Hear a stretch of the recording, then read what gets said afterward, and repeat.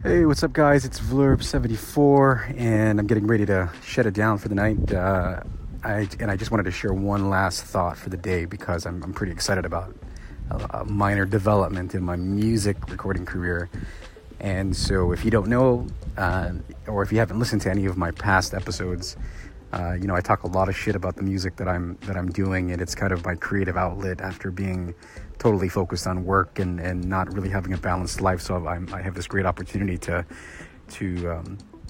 tap my creative side, and so I'm a singer-songwriter. I released an EP late last year, and so I'm in the process of putting together a couple more singles, which is going to be really fucking exciting because it's more reflective of the style that I love.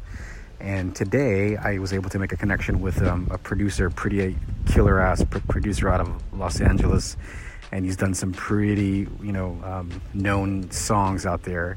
And I was just able to connect with the guy on Instagram, which is such a fucking amazing thing that you can actually connect to someone that's done some real shit like that.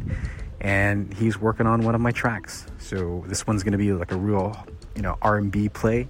I love R&B and hip hop.